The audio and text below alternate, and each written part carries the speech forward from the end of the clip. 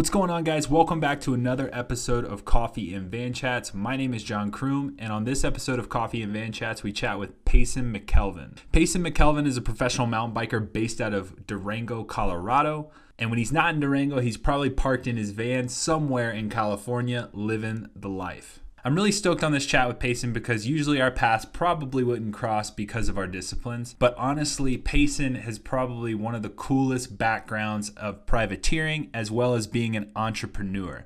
He's pretty much started a program from the ground up. When most people probably would have quit, Payson kept trucking on to chase his dream.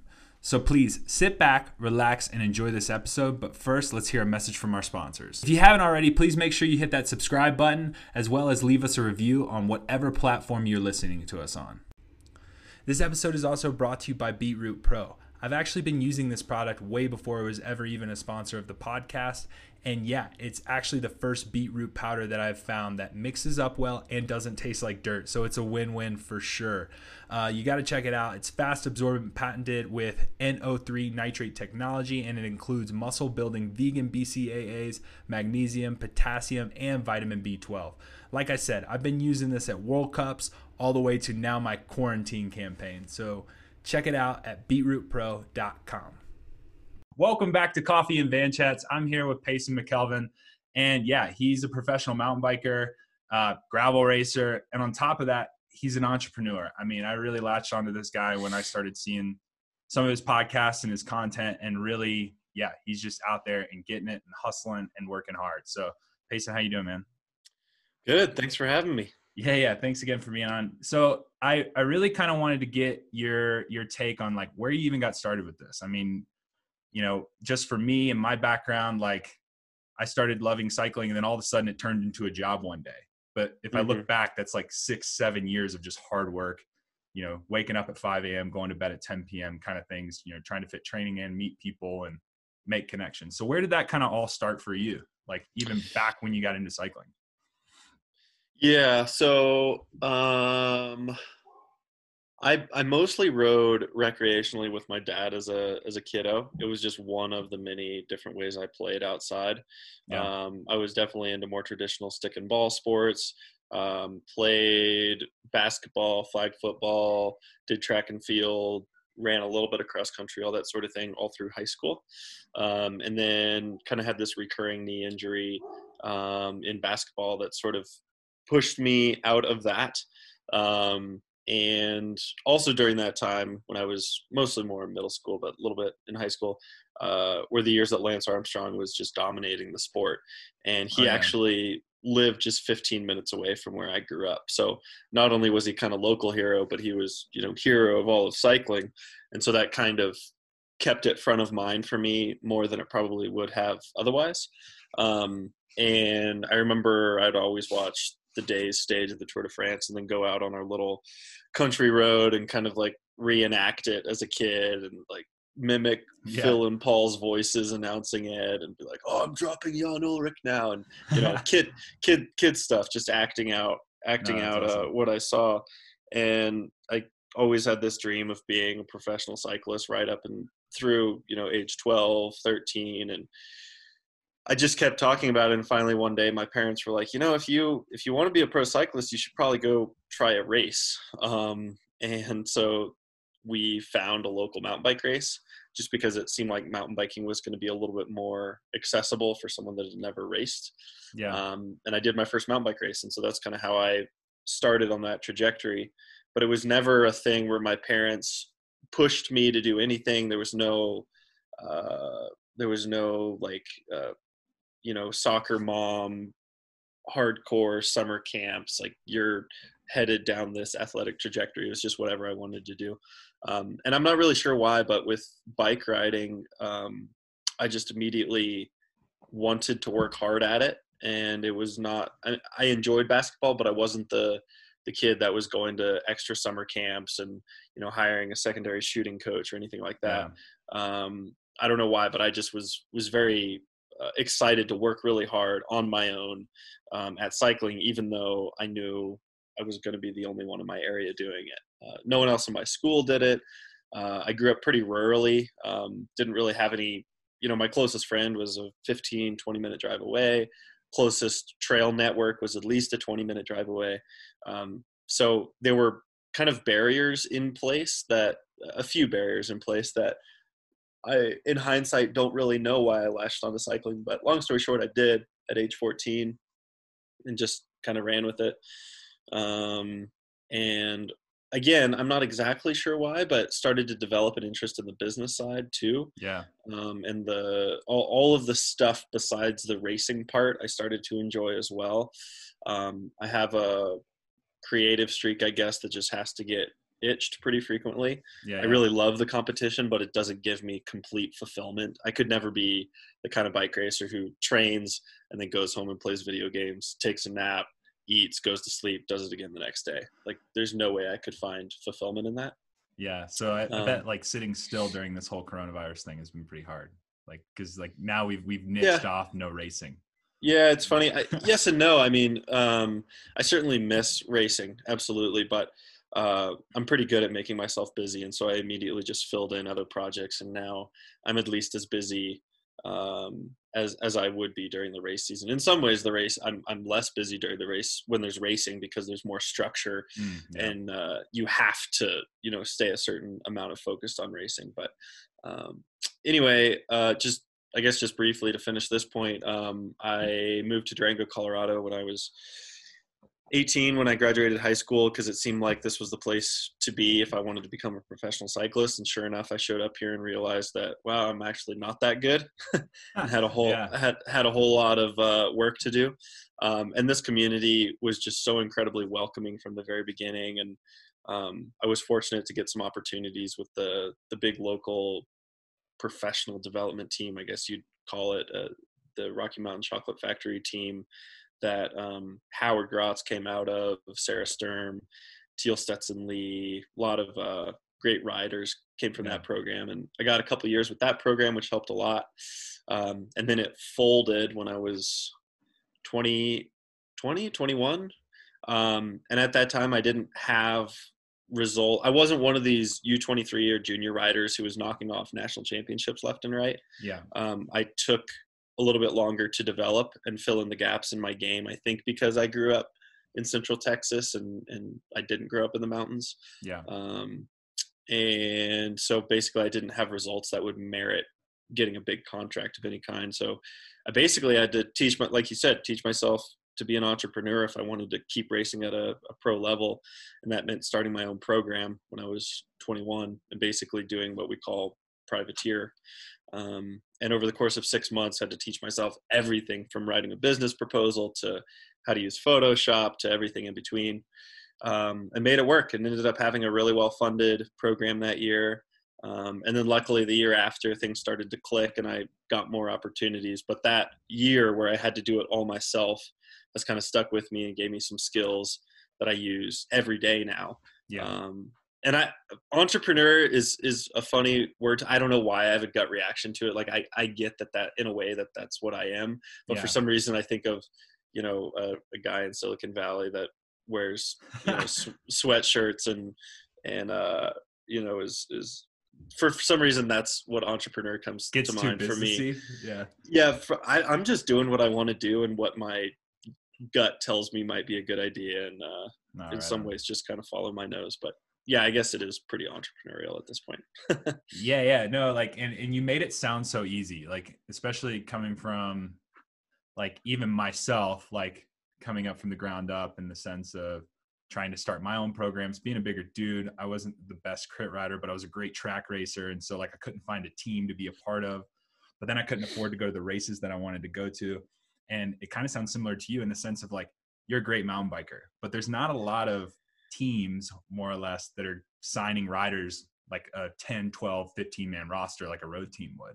Totally. So it sounds like either you had to find money or you had to get a job and move on. Sure. And so when that clicked, I think, what would be great for this is like talk about how hard that was, the first, just getting it started, or was it hard? Because I know for like people like me, I get messages all the time. It's like, hey man, I would love to get started doing X. How do I get started doing X? I doubt Red Bull just was like, yeah, we're down. We'll give you some money and you can start a team. Good luck, kid. Yeah. No, not at all. Yeah, it's funny. I mean, there is no playbook. I Yeah. get asked that question all the time, and to be totally honest, I have no problem telling everybody everything about how it went, and how, what I did to be in the position that I am now, because I know everybody's different, Hmm. and if it can help someone, great. But I'm not worried about someone coming up and taking food out of my mouth or taking a sponsorship opportunity off the table from me, because every single when you're creating something from the ground up, like there is no textbook. Like Yeah. you can't copy what someone else did and apply it to you. It's kind of like training. I mean, people ask me sometimes why I put every single ride I do on Strava with power and heart rate data, and I'm like what is someone going to do? Oh, that's my favorite. Go do the I exact love it. same Yeah. wattage I did and then magically, go win a Win the race? Like race. Yeah. that's not how it works at all. Like I would much rather people be able to see that I'm human and see that I have good days and see that I have bad days, and see the data to back that up, rather than this black box of like, holy shit, he did a 5-hour ride at 22 miles an hour. What is that? Who knows what that power looks like? So anyway, point being, tangent. Um, it was really hard. I mean, Yeah. it literally took that year where I had to create a program of my own. I was still in college. Had a couple years in college left. Um, it was 6 months full on, blinders on, 100% focus, problem solving, one yes for every 99 no's. Yeah. It was just like I wasn't going to take no for an answer. And I mean, for full transparency, that year I had an operating budget of a little under $20,000, but I wasn't really paying myself anything. Like Yeah. it was enough to cover my expenses to keep this thing rolling of trying to prove myself as someone that was deserving of a real pro contract. But it also gets back to this conversation of how much of a spectrum and gray area our sport is. Like, what is pro athlete? Like, is it because you hold a pro license and you compete at a professional level, or is it that you earn some of your income doing this professionally, or are you a pro if you earn all of your income doing this? Like, it's sort of weird. And so I was racing in the pro category, but for all intents and purposes at that time I was a semi-pro. Like, in terms of profit, I was taking home maybe Well, $5,000 a what do year. you designate as a pro then, in that I sense? don't know. I don't think it's Yeah. really for me to decide. Um, I personally, I didn't really feel like I was a pro until it was my profession, Yeah. aka I wasn't doing anything else to support myself. But again, it's not really for me to decide. Yeah. Um, anyway, point being, it wasn't glamorous by any means that year. The following year, I got an opportunity with a team called the Competitive Cyclist Team, which was lasted for just 1 year. That year, I wasn't really getting paid either. It's just sort of prize money and bonus sort of situation. The year after that, Show Air had a long-standing factory team, and they sort of morphed into this much bigger team that had a larger roster. And that year, I was starting to get paid a little bit more real, Yeah. but again, it wasn't a wage that anyone would want to live on. And so I was kind of looking to, and at this point, I was still focused on Olympics, World Cup, trying to go this traditional cross country racer route. And the more I learned about the sport and the more I talked to people, I realized that at the end of the day, all of this is about, like, when you get to do this for a living, it's because you're doing a job for brands. You are a marketing entity, and at the end of the day, you don't get paid to race your bike. You get Yeah. paid to sell stuff, and the most traditional way to do that is to race your bike. Yeah. Chris Froome gets paid because it's good marketing for Ineos. Yeah. He gets paid to win the Tour de France almost secondarily, and I think that's what a lot of people lose sight of. And so as I was starting to learn this and get more experience and do some of my own research, especially outside of the sport, I think that's one of the most beneficial things that I ended up doing was almost closing my eyes to the bike industry sometimes, and just looking at other industries that seem to have it more figured out, other sports, other industries, that sort of thing. Anyway, Yeah. I started to realize that for this World Cup style of racing, if you wanted to have a true career, there are a very small handful of people in the United States that can race full-time cross country and have it be a real career, because once you're outside the top 15 on the World Cup results wise, no one really cares. It's not all that it's just not all that marketable. And so if you're the very best in the United States, you have opportunities because you're on that Olympic trajectory, that sort of thing. But there are so few spots there that I started to think about, well, how can I have an impact on the sport? Because that wasn't feeling satisfying for me. And then at the same time, I had this opportunity to go race this event in Mongolia called the Mongolia Bike Challenge. Okay. And I had this incredible experience where I raced my bike 6 days across Mongolia, had this insane, had this insane adventure, won the race by the skin of my teeth, and all of a sudden got an interview in Outside magazine. And I was like, whoa, holy shit. Like, why does Outside care about this, but they could care less about USA Cycling cross-country nationals? And all of a sudden, the megaphone that I was given in that moment was so much huger, and sponsors started coming out of the woodwork, and opportunities were just like dropping into my lap. And I was like, wait a second. And I sort of had this light bulb moment where I thought, I'm sort of disenchanted with the World Cup stuff for now. Not much in the way of opportunities are coming from there. This other style of racing that I really, really enjoy, and simultaneously more opportunities are coming. Maybe we start sort of researching and mining this. Long story short, I started pivoting that direction, started building a race program and sponsorship and all that sort of thing around that style racing. And my budget, income, all that sort of thing just went like 4 or 5x over the course of... Yeah, you actually had an income at this point. over the course of one off season. It was insane. Yeah.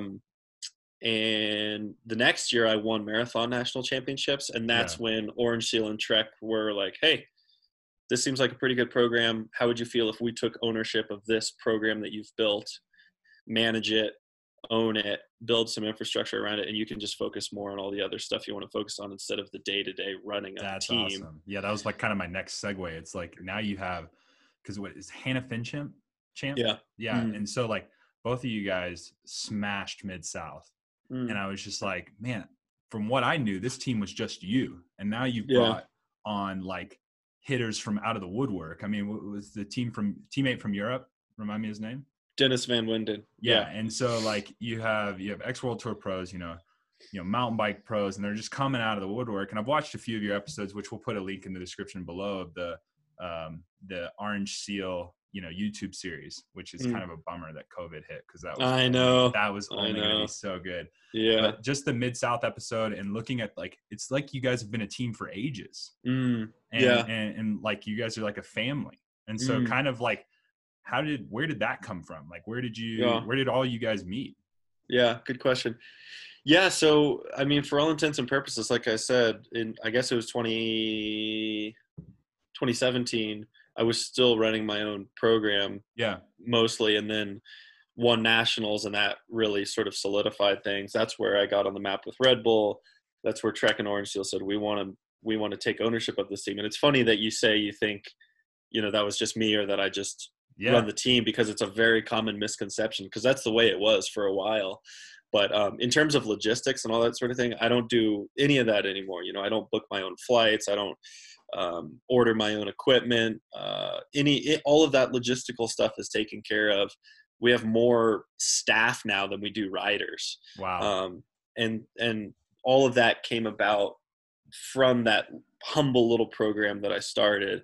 And then, it just kind of shows the difference, I guess, between a privateer program and then when the brands took ownership. And so in terms of who else is on the team now, a lot of people think that, I go around and like pick and choose and manage the team and all that sort of thing. You're just like out in the schoolyard, like you and you and you. Yeah, right.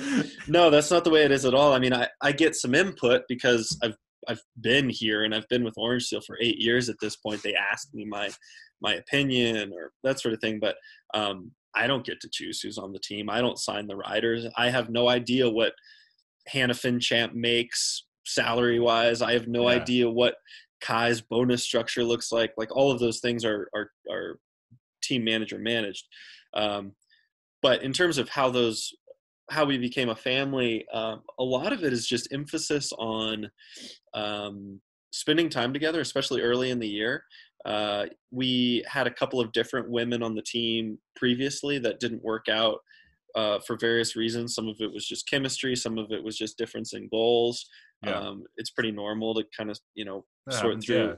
through roster for the first couple of years of a program, I think. But with Hannah, she's coming from the Cliff Pro team, and she actually came to the team and she was like, hey, I would like a change of scenery. These are my goals. They're not quite aligning with what Cliff wants me to do anymore. And team manager John came to me and he was like, can you believe this? Like, Hannah Fincham, one of the best, hands down best in the country, Yeah. just like randomly wants to be on our team. What do you think? And I was like, that's awesome. Pretty sure that's a yes. And so we didn't say yes immediately. There was Try to play it cool. It's like, yeah, we'll think about it. Yeah, we need to fix that immediately. It's like dating. You don't want to come across as too eager too soon. But yes. Point being, we had some little get-togethers to get to know her better and realize that the chemistry was there. And so that's important to make it feel like a family. And then we have these big team camps that are more, they're less training camp and more about getting on the same page, getting to know each other. A full spectrum of emotions in those things too. We'll be having the time of our lives and laughing about some, playing pool one night, and then another night there'll be tears where we're having heart to hearts, and everything that a family does have, we try to not create, but just give the opportunity to come to fruition. So I guess that's where that family dynamic comes from. And Dennis was, just quickly on that, Dennis was another sort of random thing where he was pretty done with the world tour thing because he was honestly just tired of getting really hurt in crashes. And he's still pretty young. I think he's 31 in his prime. Yeah. Absolute monster of a bike rider. I mean, he's so funny. He said, you may not know my career because I have never won big race, but there was one year I went into Arenberg Forest first and I left Arenberg Forest first. For those that don't know, Paris-Roubaix has this most notorious section of cobbles called the Arenberg Forest, and it's where everything just explodes. And I guess one year when he was on Rabobank, it was his job to take care of his leader, and he went into Arenberg Forest first, left Arenberg Forest first. He was very proud of that. But point being, That's awesome. the dude has seen a lot. And you mentioned Mid-South earlier, and he was so pivotal to success there. But he just wanted a change of scenery. He saw the explosion of gravel and same sort of thing. He came to the team and said, hey, what do you think? And the team was like, yep, that sounds good. We'll still play it cool. We'll get back to you. Just don't make any other decisions. We're still playing it cool here. But yeah, so it's kind of to segue a little bit into Mid-South. It was one race of the year. Yeah, you're undefeated. That's kind of lame, unfortunately, but you're undefeated right now. That's unheard of in cycling, so we can kind of joke about it on the women's side and the men's side. But post Mid-South, so I did Mid-South, and I've talked about it several times on this podcast already where, I had bike issues, and I can make all these complaints. But I think, dude, the winner had bike issues from what I've heard in a recent podcast with you where it was just or it was an article or something. But one comment you said that really stuck out to me that I wanted to touch on was that if you had to get off your bike, you were running. Mm-hmm. What was your thought process in that? How was that? Kind of give us a little feedback on that. Yeah. So obviously, that was one of the more unique races I think many of us have ever done. Yeah. A few things. For one, I was in a different headspace for that one. Typically, I'm someone that races out of happiness and just the joy of competition and health and all that sort of thing. But that weekend, I was in a very different headspace because a good friend of mine and very important person for the mountain bike community and Durango community was hit and killed by a car not too long previously. Honestly, one of the biggest names in North American mountain biking, Ben Sontag. And so I almost didn't go to the race. His service was the same weekend. And I actually had decided to go to the service instead of do the race. Yeah. And some of his friends that were closest to him really urged me to race, basically saying that that's what he would have done and would want me to do. And so somewhat grudgingly, I went to the race. But kind of the upshot of that is when I got to the race, I was like, it doesn't really matter what the result is, but if you don't ride as hard as you ever have and you don't give everything you possibly ever have and you don't ride for the both of you this weekend, then like, what are you doing? Yeah. And so my motivation came from a very different place that weekend, and I was very focused, and I wasn't focused on, like, people talk about pressure when you're because I won the year before, and people are like, do you feel the pressure, that sort of thing. I don't feel any pressure when it's an event like that. It's not like a national championship where you might lose the jersey. Yeah. I mean, you're familiar with that. No, for that sure. that there is more pressure, I feel. With this, it's just another opportunity to get a good result. So I didn't feel any pressure from that sense, but I felt a huge amount of pressure internally. And so I just wanted to go out and give 100%, and that was the only goal. Yeah. If that was 11th place, fine. It was 11th place. Yeah. Yeah. And so that mindset carried over into your question of why did I say I was always going to run? And it was just a matter of a mindset thing. In the scheme of things, running with 30-pound mud shoes on Maybe is even heavier. it's Yeah. it's It probably was not. insane. It's probably not even really that faster than like power walking. Yeah. But it was a mindset thing. You're in a Yeah. race, and when you're racing, whatever, whether it's cyclocross, whether it's a running race, whatever it is, you run. Yeah. And I wanted to be 100% committed to that mindset of racing from wire to wire. And so that's why I made that rule for myself of just don't walk a single step. No, yeah, that was epic. Yeah, because that's one thing that is literally like, since I messaged you, I was like, I gotta ask him, man, because like that race was the hardest thing I've ever done. Like, Yeah. I always tell people it's like the longest 100 miles I've ever done, and people look at me like, "Oh, what? It's just muddy." I was like, dude, my bike weighed like what felt like 50 pounds, and then to see Hannah, if you guys don't know who Hannah Finchamp is, like she's like probably the size of my hand. Yeah. She's very small, but she's super powerful, and her bike had to weigh more than it was almost like half her body weight. Like it was insane. So yeah, to see you guys like dominate that race, and it was unreal. But yeah, so now, you know, you've been running a podcast for about a year now, which we kind of chatted about, but what I've latched onto is your quarantine companion. I think it's super cool.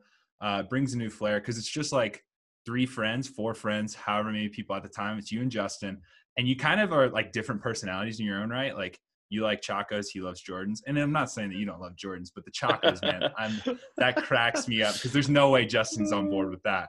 No. But like the personalities that you guys have brought to this episode, it's literally like 3 friends talking. So like, where did that stem from? And where were you guys like, hey, we need to do this? Because it looked like something that you guys have been working on even before quarantine. Yeah, good question. Well, sort of. It started when I was in LA in January, I want to say, and we were doing this training camp. 3 of us. It was Colin Strickland, Kate Courtney, and myself, and we had an Airbnb together. And we were just doing this little training camp, and Justin lives in the area. And so one day we went for a coffee shop ride together. We all had a recovery ride, and then we were like, hey man, you want to join us for dinner? And so he joined us for dinner. And then I was like, Justin, we've been trying to get you on the podcast forever. It's kind of late, but are you willing to sit down and record? And so we were in this Airbnb, and Justin and I started recording, and Colin and Kate were sitting in the living room too. Yeah. And at one point, Kate was kind of like, hey, I have a question. Like, am I allowed to jump in here? And I was like, yes, Kate Courtney, you can have a celeb shot. Yeah. You can have a celeb shot on this podcast. And before you know it, we had this 4-person roundtable discussion going. That's awesome. And it was this amazing scenario where we had nothing planned. But I mean, Colin Strickland, winner of Kansas, Kate Courtney, mountain bike world champion, Justin Williams, everything that he brings to the table. We all came from kind of different backgrounds. We just had awesome chemistry. And what I noticed was Justin kind of started to facilitate in a way. And I almost just like put down my mic. I did put down my mic. I gave it to Kate. And I was just, hands off, just kind of watching. And I was like, this is the sweetest accident ever in podcasting. Like, I'm so stoked right now. And then Justin kind of made the comment, or I can't remember if it was Justin or me, but we both agreed. We're like, man, co-hosting would be sweet, because Justin brings a lot of charisma, a lot of experience. He's very savvy in front of a camera and mic. And we just decided right then and there that at some point it would be cool to co-host. We didn't really know how that would happen because predominantly I live in Durango. He lives in LA. I spend a lot of time in LA these days, but not enough.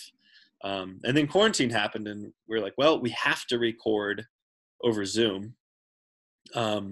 This is the chance, like this is the opportunity. Justin, do you want to be the official co-host of this Zoom-based series? And that was that. That's awesome. Yeah, because I mean, so we did a podcast with, I did a podcast with Chloe, and I know Chloe pretty well, and it was so funny to kind of even just hear her, like knowing her super well on your guys' podcast. That was hilarious, dude. Like, so just a quick Chloe story. When she talks about never losing, like that's a serious thing. Like it's a real thing. We're on our way to the track in Belarus, and we're walking, and she like all of a sudden wants to do this running race. I don't know where it stemmed from. I don't know where we got it. I think I made I was joking. I was like, I beat you. And she's like, no, you didn't. And I was like, yeah, I beat you. And then we ran, and I actually, God, I'm gonna get shunned for this. I actually did beat her this time. And then the dude, next day, you can't ever beat Chloe at anything. I know, and I can't say it. And honestly, this podcast is probably gonna get taken down, and I'm gonna go missing. But I did beat her. And then the next time, or it was within on the way back from the track or something, we start running again, and she's got a lead, and I'm like, no, I still got this. Like the second gear is gonna kick in. She takes her track bag, helmet, chain rings, like clothes, shoes, straight in the gut. I was down for the count, and I was like, no way, 100%, yeah, 100%, yeah. It was game over, and I was just like, okay, you win, I'm done, not doing it, doing it. She's one of a kind. Yeah, she's probably gonna want to get back on the podcast just to correct this whole conversation and give her stance. But yeah, it was a bit intense. That's amazing. But anyways, I don't want to keep you all morning. So one thing before you leave, I just want to know, like, hey, what are you doing in quarantine, or well, not in quarantine, but just relaxing at home right now to prep, I guess, for either next season or whatever races to come? Yeah. Well, right now, I'm actually taking time off the bike, unfortunately. I developed this weird chest thing. I've kind of had some shortness of breath for almost 2 weeks. That gradually got worse, and then I was kind of playing it safe, and then I was like, I wonder, is this just in my head? Like, because I've been doing a ton of high country rides. Am I going to make clickbait and be like, Payson thinks he has COVID? It's like straight clickbait, and everyone's going to click on it. I don't know is the short answer, man, because I have no other symptoms. But long story short, I went for a couple of longer rides, and then I woke up the next morning, and my chest was just pretty painful. Couldn't take a deep breath, et cetera. Just completely put the bike away for 5 days. Didn't even look at it, let alone ride it. Well, maybe I looked at it a couple times, like, oh, this sucks. Yeah. But I spent all day at hospitals one day last week, just getting every test under the sun, chest x-ray, blood tests, EKG, all that sort of thing. Everything came back normal. Got a COVID test. Haven't heard back on that yet, but I would be very surprised if it were COVID, because I have absolutely no other symptoms. Yeah, and it's the breathing thing has already gone away. I'm actually after we finish recording, going to go for a super easy 2-hour ride here. But long story short, I am as unfit right now as I have been since the off season. And so what I'm going to be doing is, and you know how this is, when you have some forced time off, you get that low grade panic, like, oh no, my fitness is gone. And so I'm going to go back into full training mode a little bit and just get back to a baseline to where I feel like, should racing pick up again, I'm within striking distance of race form. So I'll be training pretty seriously again here starting soon. Other than that, honestly, the podcast takes up a ton of time. Yeah. I just have too many projects, period. I mean, we're releasing a short film about the Everesting ride I did next week. So, that's 2 phone calls and 3 hours of emails a day. Oh, man. We have 2 other Stash TV episodes coming out in the next 6 weeks. So that's super full throttle. All kinds of stuff. And then some project ideas regarding bigger rides. That could be content pieces also. So there's always something going on. 2 to 3 too many irons in the fire, and I definitely need to work on work-life balance still. But that's kind of Yeah. Well, my one answer. thing too, because it just hit me, I forget that everybody on this podcast doesn't have a van, but Pete Stetton has a van. You Mm. have a van. So just give us a breakdown of what your van is. Because my van is like, I got this like little mini cargo van. It's a Dodge ProMaster City cargo. It's like a single bed.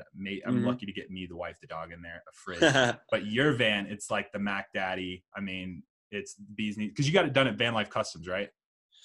They Or helped. They helped. They helped, but more from a consultation standpoint. My dad and I actually did all the build out together. That's awesome. Which is another kind of long story. I'll make it super short, but basically, No, I grew up going to races in a '87 Westfalia Vanagon with my mom and dad, and one day it just burned to the ground in a grocery store parking lot. Like there's a fuel leak, and it just like. Jeez. And so it was kind of sad. It was like losing a family member. And then I moved away, went to college, moved to Durango, all that sort of thing. And driving to races in vans wasn't a thing anymore, really. Yeah. And then van life really exploded. And I saw all of these people doing these really cool custom build outs themselves and learning how to do the builds themselves. Yeah. And it kind of struck me that my dad has all of these handyman skills. He knows how to run electrical, plumbing, everything, build cabinets. And when I was living at home as a teenager, I was always too busy to learn any of that from him, and had massive regrets about that. I was like, here's this guy with all of these skills, and I was always too cool to learn them from him. And now as a grown up, I really regret that. So I thought, you know what? I would love to get a van and use this as an excuse to drive it back home to Austin, see my parents, and learn all of this tradesman stuff from my dad retroactively. And so that's what we did. And now I have this sweet van, and I learned a lot doing the build out. But yeah, Stetna, man, I'm starting to wonder about that guy because he has a mustache. He recently got a van. I'm like, dude, I know you're trying to integrate here into the grassroots, off-road racing scene, but might have to file a plagiarism lawsuit here soon. No, what if he gets sponsored by Monster? Oh just be boy, like they just send it through the roof, right? no, Stetton and I are good, and we chatted quite a bit about vans before he made the move on that one. That's awesome. But yeah, I love the van. It's been such a good lifestyle for sure, investment for sure. For sure. Well, hopefully we can get you on again, and hopefully we can maybe even get you in person, get a tour of the van, and just kind of check things out. But again, thank you so much for your time. I really appreciate it, Payson. Go out, enjoy your ride, and hopefully you're getting healthy. So cheers, man. Yeah, man. Appreciate you having me. Keep up the good work. Cheers. Bye. Yep. Catch you later.